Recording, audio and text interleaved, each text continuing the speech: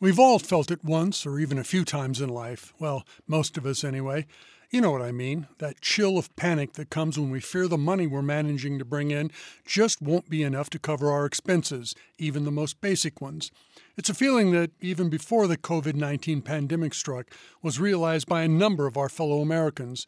Even worse than felt, it was, and in many cases still is, a situation that those same Americans have had to endure. I can't be the only one who noticed how, following the 2008 global financial crisis, the number of people hugging street corners and asking for help grew appreciably.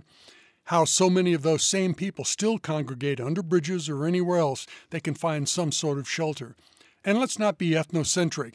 This isn't only an American problem. Even a technologically advanced country such as South Korea, home of the K-pop band BTS and everything Gangnam Style, is feeling the pinch caused by the gap between the insouciance of those who have everything and the desperation of those who struggle just to get by.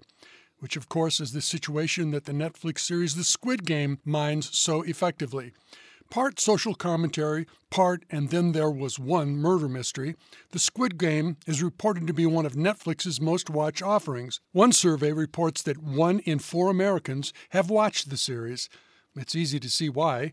The 9-part series, written and directed by South Korean filmmaker Hwang Dong-hyuk, focuses on a number of characters, all of whom face dire life circumstances, in debt, with no resources, desperate to find any way to help themselves and, in several cases, those they care about. Our principal character, named Gi-hun, played by Lee Jung-jae, is a ne'er-do-well who, laid off from his job at an auto plant, works at the occasional odd job, but then he mostly gambles away what he earns and has to depend on his elderly and ill mother, not just for spending money, but for regular meals and even for a place to live. Gi-hun's life changes one day when, waiting for a train, he is approached by a well-dressed guy who asks him if he wants to play a game for money.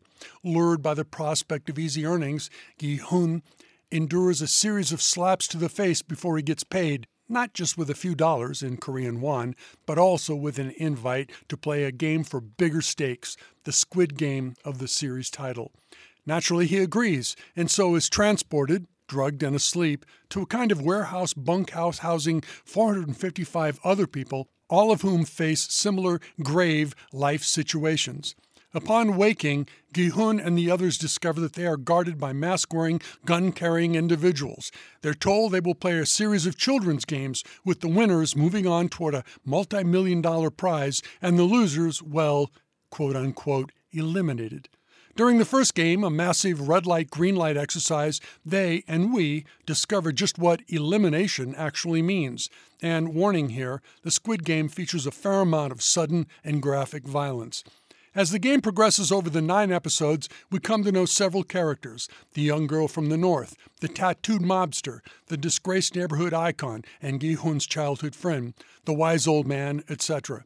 And writer-director Hwang even gives us a subplot involving a Seoul police detective looking for his brother, who works behind the scenes trying to figure out what's going on.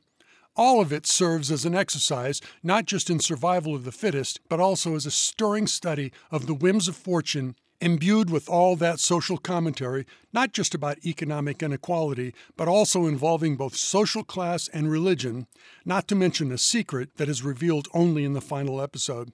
Here's something that isn't a secret.